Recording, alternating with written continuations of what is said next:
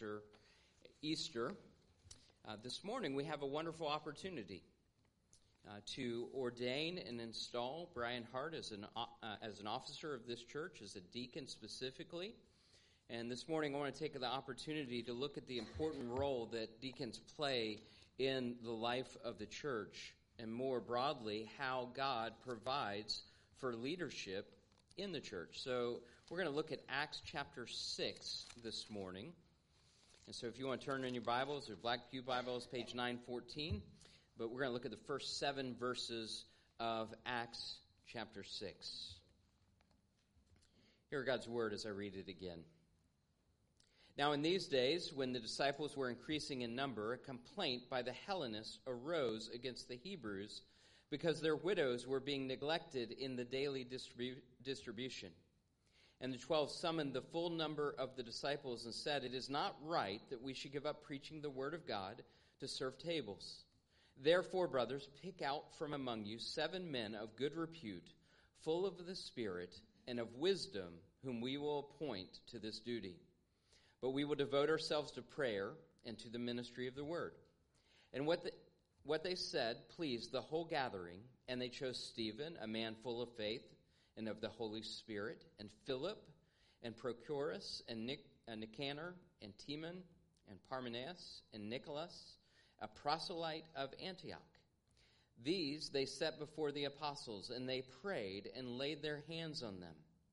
And the word of God continued to increase, and the number of disciples multiplied greatly in Jerusalem, and a great many of the priests became obedient to the faith. May God add a blessing to the reading of his word. Join me in prayer. Heavenly Father, we thank you for today and the opportunity to be before you in your house and to receive from you your word, which you give to us, a great gift. We are thankful that you communicate your word to us. You provide your will and you help us to walk in your ways. And so, Lord, we pray by your Spirit that you'd open our hearts and minds, our eyes and our ears, and you'd help us to see what we need to see today. Lord, encourage us and equip us. And we pray this in Jesus' name. Amen. While my memory is getting more dull, the more time passes, there are certain things that remain with you. And I've maybe shared this with you before, but I'll share it with you again. Almost 18 years ago, I was ordained as a minister of the word of the gospel in our denomination, Presbyterian Church in America. And of course, that took place after many years of study, going to seminary, doing an internship, having to pass examinations, both oral exams and written exams, doing before a small group and a large group. It was a lot of work, and Jacob can attest to that as well. He did it more recently, and maybe his memory is fresher on those things. But it was a great joy for me at that ordination sermon, or that ordination time, that the sermon was preached by my mentor. His name was Ed. He passed away a few years ago. But I had invited him from Florida, where he was living, to come and serve us and to serve me. And I have bits and pieces of that evening. But one of the things that has remained with me, and he was very clear as he preached from this passage actually, and his main theme, his big idea, was that ministry is messy.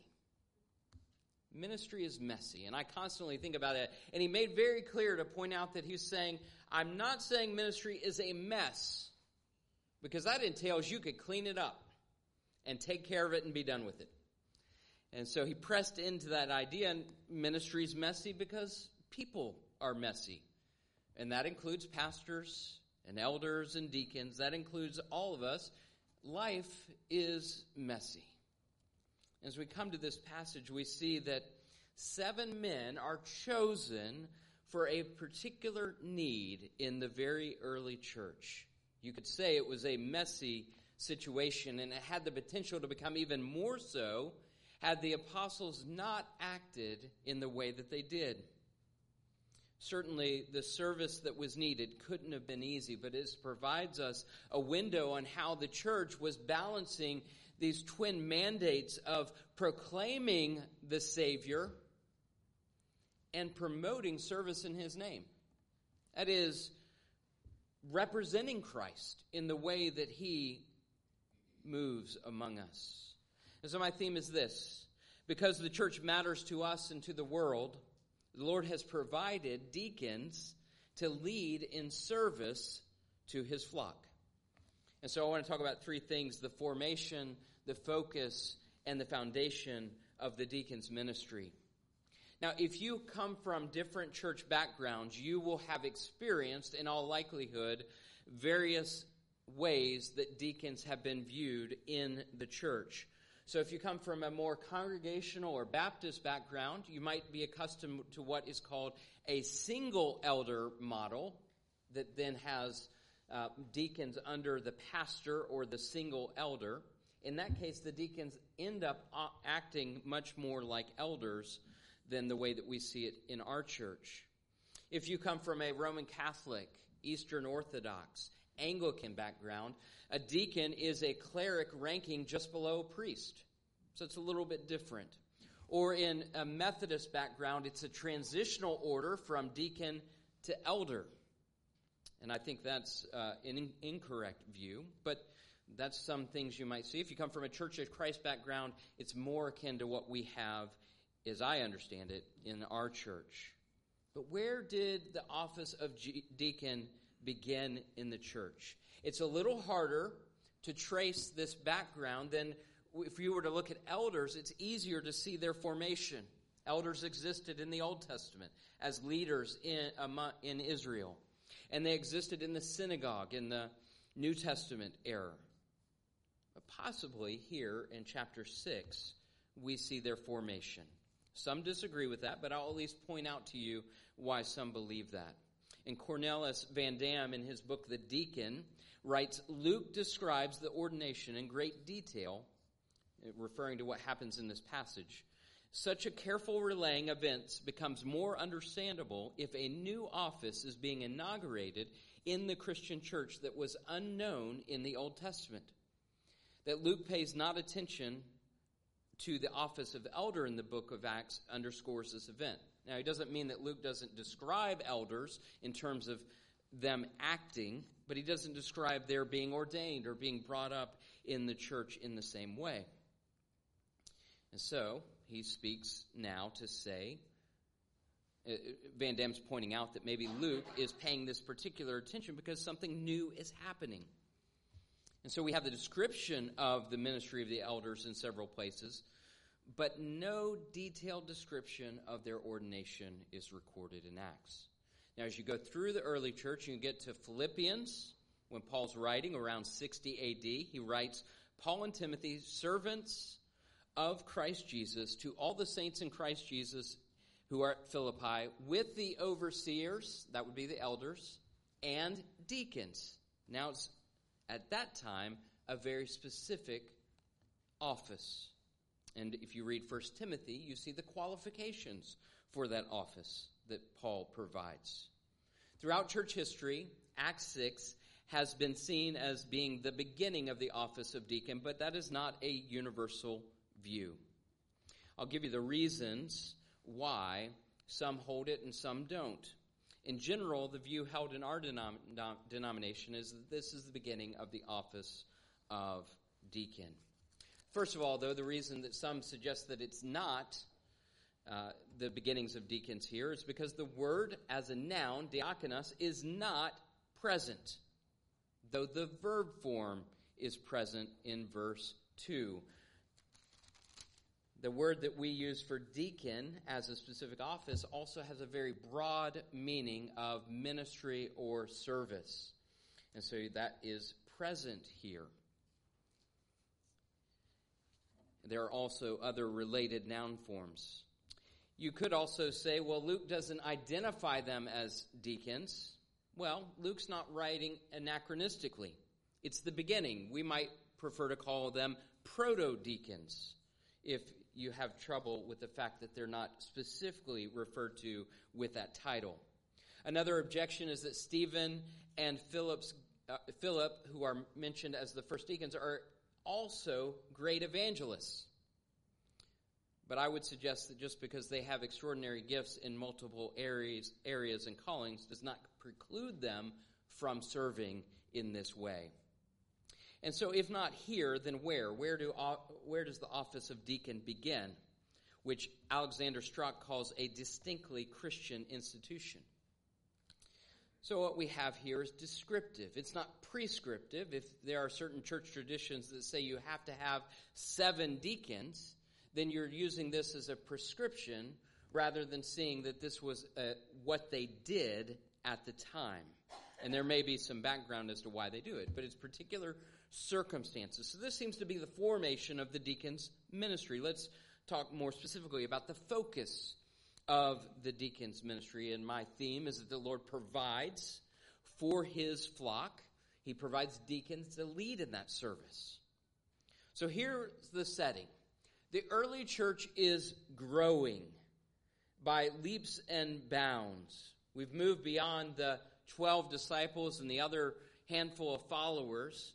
Pentecost has taken place. Remember that Jesus promised the disciples that they would be his witness in Jerusalem and Judea and Samaria and to all the earth. When the Holy Spirit comes upon them, they were going to be his witness. And sure enough, that happened. The Holy Spirit comes, Pentecost, Acts 2, and we read that 3,000 were added to the church. So I guess that makes it a mega church, the early church is. And the apostles have oversight of the church and leadership of it. If you just look back at chapter 4 of Acts 33 and 30 through 35, we read, and with great power the apostles were giving their testimony to the resurrection of the Lord Jesus, and a great grace was upon them all. There was not a needy person among them, for as many as were owners of lands or houses sold them and brought the proceeds of what was sold and laid it at the apostles' feet, and it was distributed to each as any had need. So we see the apostles are leading at the time in this leadership and service. We see physical and spiritual healing. And so growth is taking place, and we read at the beginning of this passage, now in these days when the disciples were increasing in number, so you see that, the church is growing, increasing in number, and the apostles coined the term now, mo people, mo problems. I think. Okay, Lydia says no. Right, you see, as things are increasing, a complaint by the Hellenists arose against the Hebrews because their widows were being neglected in the daily distribution. So we're seeing the glimpse of the gospel reach. It's going beyond the early walls of the church and it's expanding. And what has happened is Greek-speaking Jews have come to Jerusalem. They are the Hellenists. They maybe come from different places, but they're there in Jerusalem. They have a different background, a different language. They would have spoken Greek. The Hebrews would have spoken Aramaic. And yet these Jewish Christians have come into the church and they're there together. But there's a problem. Both of these groups shared the same Savior. And both groups had widows among them that were being cared for, but the Greek-speaking Christian widows were being neglected. That's what we hear. I don't believe there's any reason to see that neglect was intentional. Have you ever tried to manage a group of people? Right? It could be 30 people and you might overlook something. You heard that the church is growing daily. We know that 3,000 have joined the church at Pentecost. We see increasing numbers. And so I don't think it's intentional, but there certainly was an oversight, and it's being brought to the apostles' attention. And so they come with the solution. They bring not just their wisdom, but they bring it before the congregation, if you will. The full number of the disciples that were told in verse 2. And they say, it's not right that we should give up preaching the word to serve tables. Now that may sound negative, like, why are they so high and mighty? That isn't how we should read that. They're simply saying we have a priority, we have a calling, and if we neglect that because we have to deal with this over here, our attention, our focus will be in the wrong place. And so therefore, brothers and sisters, pick out from among you 7 men of good repute, full of the spirit of the wisdom, we hear in verse 3. And so that's their solution. We see that they're placing an importance on the preaching of God's word and on the ministry of prayer, but not to the neglect of the importance of caring for these widows, which they are obligated to do so from the commands of Scripture. And so the 7 are chosen. And it says in verse 5 that it pleased the whole gathering. And what's interesting here in this 7 is that they are all Greek-speaking Jewish Christians. They were not from the Hebrew section. That's where the apostles would have been from. That's how they would have been identified, Aramaic-speaking Jewish Christians from that part of the world. But the church selected these 7. And so we see the representation from the church in the leadership. And we see an epilogue to this. And the word of God continued to increase, and the number of the disciples multiplied greatly in Jerusalem, and a great many of the priests became obedient to the faith. It's telling us that as God's people set forth in obedience to how he was leading and how he was calling them to begin and focus this ministry, that the church continued to be blessed.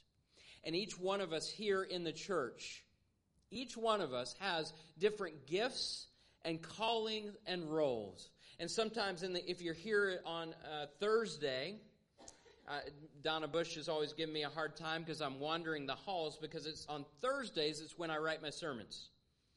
And sometimes I'm wandering the halls because I might be stuck. I'm tired of putting words to paper, tired of thinking. So Donna reminds me, go back to your office. And I'll sometimes ask people around the halls, like, hey, do you want to switch tasks? You want to write a sermon? Now, I'm joking, sort of. But that is my unique calling, isn't it? And it doesn't make me better than anyone else. It's simply the way that the Lord has called me to serve this particular place at this time. But imagine if indeed I said, you know what, I really would like to do something else. And there are days I think like that. Surely now someone else would be called to do the same. But it would be putting aside that which God has given me as a task. In the same manner, deacons specifically are called to lead in service of the flock. Now, I do not believe that the formation of the deacon ministry is to be a stepping stone office, as if you were to look at elders and deacons and to say, elders, they are much, much more important. It is simply another office that God provides for his church, and within that, different roles are operative. Different tasks are given. Deacons are not junior elders. And in particular, in our denomination, they are given care of 3 particular areas. When we read this in the Book of Church Order, which I'm sure you're all familiar with, I'll just enumerate them very quickly. Mercy, the care of individuals in need, both inside and outside of the church. Finances, what our Book of Church Order says, the grace of liberality. It is the duty also to develop the grace of liberality in the members of the church, and to devise effective methods of collecting the gifts of the people and to distributing the gifts among the objects to which they are contributed. That's how it reads. And then later in the church would have been the care of the property, whatever church property exists. And we certainly see that and know that here. When I got to Virginia, the church I served, there was, if I could say it affectionately, a crusty old deacon. His name was Bill Tuck, and he was the consummate deacon. He had never served as an elder. That was not his calling. But he always wanted to make sure the elders knew exactly what the deacons were about. And so even into his later years in life, when there was a church work day or something along those lines, you would find him working and serving the flock. You might not notice it, you might not see it, you might not be aware of it, but he was there behind the scenes. And I thank God for Bill Tuck and men like him. Certainly, the elders have a role. And in our denomination, if we don't have deacons, it's the responsibility of the elders to take that up. So we don't get to say, as a pastor or a ruling elder, we don't get to say, oh, well, I can't get my hands dirty. That's for somebody else. That's not the point. The deacons lead in service, and that includes even leading the elders. We are in that time of our year as we have officer nominations, and so in the bulletin you should have a form, or there's more out on the table. So as you look around and as you consider prayerfully, if you're a member of the church, consider who it is that you see serving. How are they leading? And consider men that you might nominate for the office of deacon, as well as the office of elder, which has a different role and task. But that time is upon us as well. Finally, I want to talk about the foundation of the deacon's ministry. Jesus is the cornerstone and the foundation of the church, and therefore he must be the foundation of all ministry. He is the head of the church, Colossians 1:18 says. And so he is the leader above all other leaders and the rightful focus of every person in the church, regardless of their position, their place, or their circumstances. And that includes the deacon's ministry. Look again at the qualifications that we hear in verse 3. Therefore, brothers, pick out from among you 7 men of good repute, full of the Spirit and of wisdom. Those are 3 brief qualifications, but would you consider any of those things a small thing? Being of good repute, that is, having a good reputation in the church and in the world. There's a saying about reputation, right? It takes a lifetime to build a good reputation, but only one bad moment to destroy it.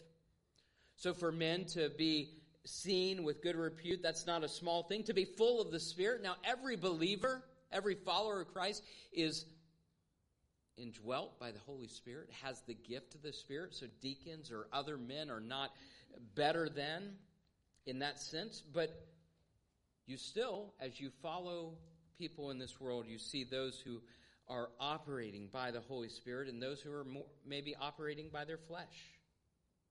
And so they were to be full of the Spirit. And they were also to have wisdom, also not a small matter. And so that's the foundation, is following Christ and being led by His Spirit and seeking His wisdom. And Jesus Himself is the foundation that we stand upon. He's the example of diaconal ministry. We see it in the way that He ministered to others. Read the Gospels and see how He cared about other people. See how He moved into difficult situations and how He operated with wisdom. Look at the Gospels and the accounts of Jesus' ministry and what He said about Himself. He said, I didn't come to be served. I came to be a servant. And we see that example in His death, that He would give His life as a ransom for many, to serve in His very dying. Now, none of us are called to that. But He does call us in John 13 to love one another as He has loved us. How has He loved us? Sacrificially. He's loved us while knowing us and knowing all that we've done or failed to do. How does He love us? He loves us by getting down on His knees and washing our feet, getting dirty. And as He does and takes our mess and our messiness, He makes us clean. And so our deacons follow in that perfect example of Jesus. Will they do that perfectly? No. And the elders who have the same foundation will not serve in their roles perfectly. but thank goodness we have a perfect Savior. Our Book of Church Order, chapter 9:1 says, the office of deacon is set forth in the Scriptures as ordinary and perpetual in the church. The office is one of sympathy and service after the example of the Lord Jesus. It expresses also the communion of saints, especially in their helping one another in the time of need. And so this we hear about the foundation of diaconal ministry. Ministry is messy, but it also would be a huge mess if not for men and women who put themselves in the place of servants. Can I get an amen? We'll work on that. The deacons model that for us in a particular office. And do you remember James and John, the sons of Zebedee? You remember they had a request of Jesus? They thought of themselves not as servants, but as the elite. They thought of themselves not as apostles of Christ, though they were, but as maybe better than that, which is saying something. And so they asked Jesus. Jesus very politely took on their request. You know, hey, Jesus, when you come into your kingdom, we want you to do something for us. And Jesus says, hey, anything. Tell me what you want. I'll take care of it. And they said, we want to sit at your right hand. We want to be with you. We're up there with you. And then we hear Jesus call to them, and he said to them, you know that those who are considered rulers of the Gentiles lord it over them, and their great ones exercise authority over them. But it shall not be so among you. But whoever would be great among you must be your servant. And whoever would be first among you must be slave of all. For even the Son of Man came not to be served, but to serve, and give his life as a ransom for many. And thank God he did. Would you join me in prayer? Heavenly Father, thank you for your word. And we've just looked at this passage relatively briefly, but we thank you that it gives us a picture of what is the office of deacon, or at least the beginnings of it, I believe. We certainly see those that are chosen to serve and to deal with the messiness of ministry. And we thank you for your leading and your providing for multiple roles in the church so that we can fulfill our callings and do what you've called us to do. I pray that you'd equip men and women, boys and girls in the church to be your servants. But we pray also, Lord, that you'd raise up men as deacons to lead in that service. And I pray this in Jesus' name. Amen. We do have opportunity today to ordain and install Brian, as I told you. And we see that God provides for the church. He provides different roles. We considered, you can see in the insert nomination form, it has the form on one side and then on the other side, or you can go to Scripture and see in 1 Timothy 3 and Titus 1 that there are some specific qualifications. And we look at those and we say, well, who can attain to that? Who could do that perfectly? Well, none of us will. But as we're following Christ, the Lord is leading us and guiding us. And so I want to invite Brian forward. And I have some questions, and I've provided these in the bulletin for you so that you can see these. And I'm going to ask these questions of him, and then I have a question for you if you're a member of the congregation. And then after I do that, I'm going to have the elders come and pray. And we're going to lay hands on Brian and pray for him. So here are the questions. I think you know these. All right. Do you believe the Scriptures of the Old and New Testaments as originally given to be the inerrant Word of God, the only infallible rule of faith and practice? Do you sincerely, this is longer, do you sincerely receive and adopt the confession of faith in the catechisms of this church as containing the system of doctrine taught in the Holy Scriptures?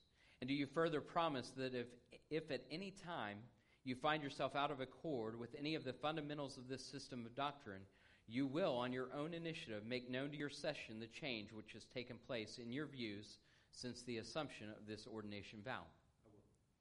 Do you approve of the form of government and discipline of the Presbyterian Church in America in conformity with the general principles of biblical polity?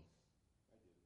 Do you accept the office of deacon in this church and promise faithfully to perform all the duties thereof and to endeavor by the grace of God to adorn the profession of the gospel in your life and to set a worthy example before the church of which God has made you an officer? Do you promise subjection to your brethren in the Lord? Last one. Do you promise to strive for the purity, peace, unity, and edification of the church? I will. And to the congregation, if you are a member of this church, and you will signify your assent to this by raising your right hand, do you, the members of this church, acknowledge and receive this brother as a deacon? And do you promise to yield him all that honor, encouragement, and obedience in the Lord to which his office, according to the Word of God and the Constitution of this church, entitles him? Yes. Thank you. I'd like to invite the elders to come forward, and we're going to lay hands on Brian in a kind way, lay hands on you. And we want to pray for you. And after we do, because it's very much there, we're going to give you the right hand of fellowship. That's what it says we do. So let's pray for Brian.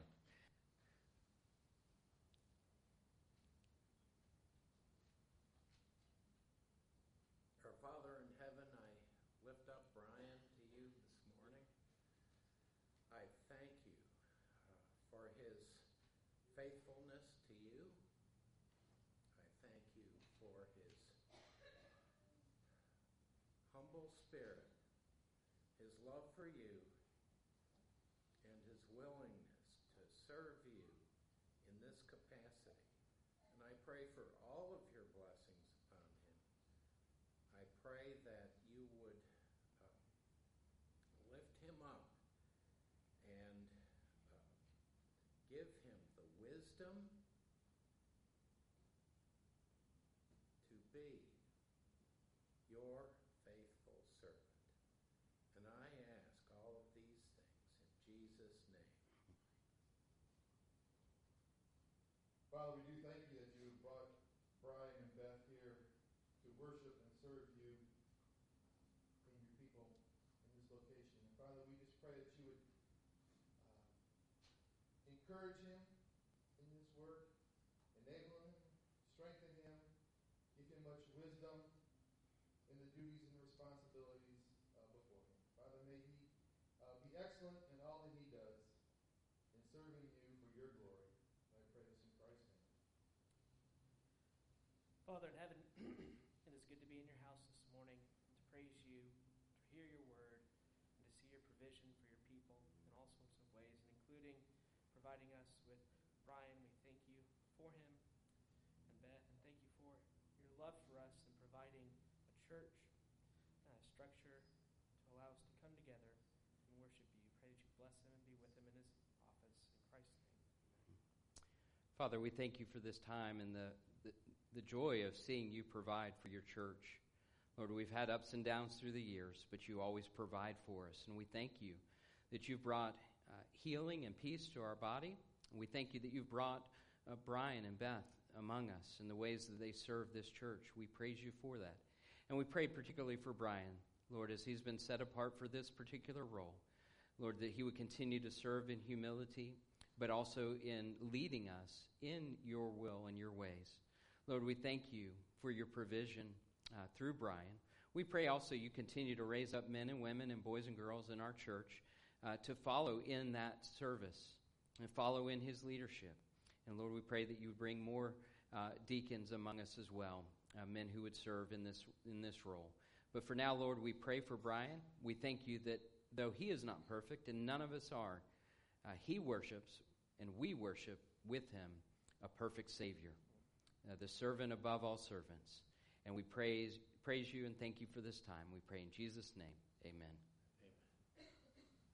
Thank you, sir. And one more thing. Y'all can sit.